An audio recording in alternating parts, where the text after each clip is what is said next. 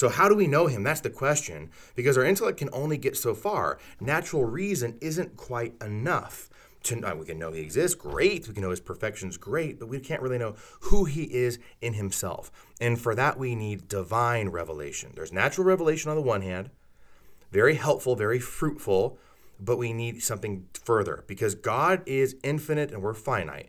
Because God is eternal and we are temporal, he needs to reveal himself to us. Because we just simply can't understand who God is, right? He's the creator, we're the creatures, all right? And there's this huge divide. It's an infinite divide, really. The creator of all things and we the little creature? I mean, come on. So because our intellects are darkened, our wills are weakened by sin, we're not going to get too far with natural revelation. We're not going to get too far with intelligence. God is going to come down to our level. So in various points in history, various religions and cultures, and they've tried to attempt to reach out to God, try to understand God. But because we are finite, because we are temporal, because we are have intellects that are darkened and wills that are weakened through sin, they have fallen into all kinds of various error, idolatry, paganism, okay, in religious and moral matters. Okay, so the Judeo-Christian tradition is entirely different than all other religious traditions because it's not man going after God so much as it is God coming after man. In the Judeo-Christian religion, God reveals himself to humanity in order to redeem us, to bring us back to himself. That, my friends, is exactly divine revelation. God revealing himself within history in words and deeds in order to bring us back to himself. That's totally unique. And without it, we would be up a creek without a paddle. There's this great Eastern proverb I ran into once. You might know it. It's the blind men and the elephant. I think it's very helpful in this particular example because in the proverb, you've got these men who are all blind. They've never seen an elephant before. One guy is holding the tail of the elephant, and it's like, oh, the elephant must be something like a long rope, right? And then another guy is touching the side of the elephant. It's like, oh, no, an elephant's like a big wall, strong and sturdy. Another guy is touching the tusk. It's like, no, it's like a sword, and so on and so forth, right? They only have portions of what this elephant is. They need the big picture. Well, in the Judeo-Christian religion and tradition, God gives us that big picture. Still, yes, it's profound, it's mysterious. We are still temporal, we're still finite. We're never, ever, ever going to plumb the depths of who God is. But because he reveals himself to us, we get even farther than we would have otherwise, okay? God comes down to our level.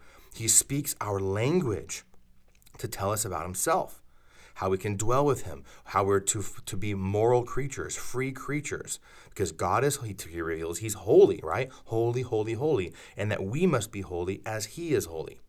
If he didn't tell us this, we would have no idea. And then ultimately, he reveals that he's three persons and one God, right? There's no way a human intellect could ever figure that out, right? Father, Son, and Holy Spirit, one God. So he reveals this. Now, revelation in Greek literally means unveiling. And that's beautiful because it's God who unveils himself to us. If he didn't, there would be just this veil that perennially, like all the time, like we will not understand who God is. Okay. All right. So the Catechism riffs on this part, paragraph 52 here. It really explains this beautifully by saying, by natural reason, man could know God with certainty on the basis of his works. But there is another order of knowledge which man cannot possibly arrive at by his own powers, the order of divine revelation. And that's what I've been unpacking for you for the last 20 minutes or so. So we can know God on the basis of his works with certainty. By the way, that's an act of faith or an article of faith. Excuse me. It's an article of faith. We can know God with certainty, but we need divine revelation to go further. So it goes on. Through an utterly free decision, God has revealed himself and given himself to man. This he does by revealing the mystery, his plan of loving goodness, formed from all eternity in Christ for the benefit of all men. God has fully revealed this plan by sending us his beloved Son, our Lord Jesus Christ, and the Holy Spirit. I love that line. An utterly free decision. I mean, he did this out of love. There's nothing that we could ever give to God. Like, he is perfectly sufficient unto himself, right? He possesses all perfections totally and completely. We do not add to his glory, but the reality is he wants to share his glory with us. He wants to share his own life, his Trinitarian life with us. So through a free decision for love, and this, we can't leave this at the level of cliche, my friends. This is truly profound. God doesn't need us at all, and yet he desires to reveal himself to us by revealing his Son, Lord Jesus Christ, as well as the Holy Spirit. Okay? So that's why he reveals himself, out of love for us. Now, Jesus is, at this point here, Jesus is the fullness of God's self-revelation. From the moment of Adam and Eve, from the moment that they sinned, God promised he would redeem humanity and he would again make us partakers of the divine life. And that's a great line from 2 Peter 1:4. But as soon as they sinned, he promised redemption. He promised there would be a new woman and her seed who would crush the head of the serpent. So just as in the order of creation, you have a man and a woman who were created in a state of grace, and then they fell and brought humanity to sinfulness, to original sin we call it. So there would be a new man and a new woman who would be created also in a state of grace. That's Mary's immaculate conception and the fact that Jesus is God, so he has no sin, of course. And they would bring us redemption again. So one man and one woman in the order of creation, a new man and a new woman in the order of redemption. He promised this immediately, but it took time, right?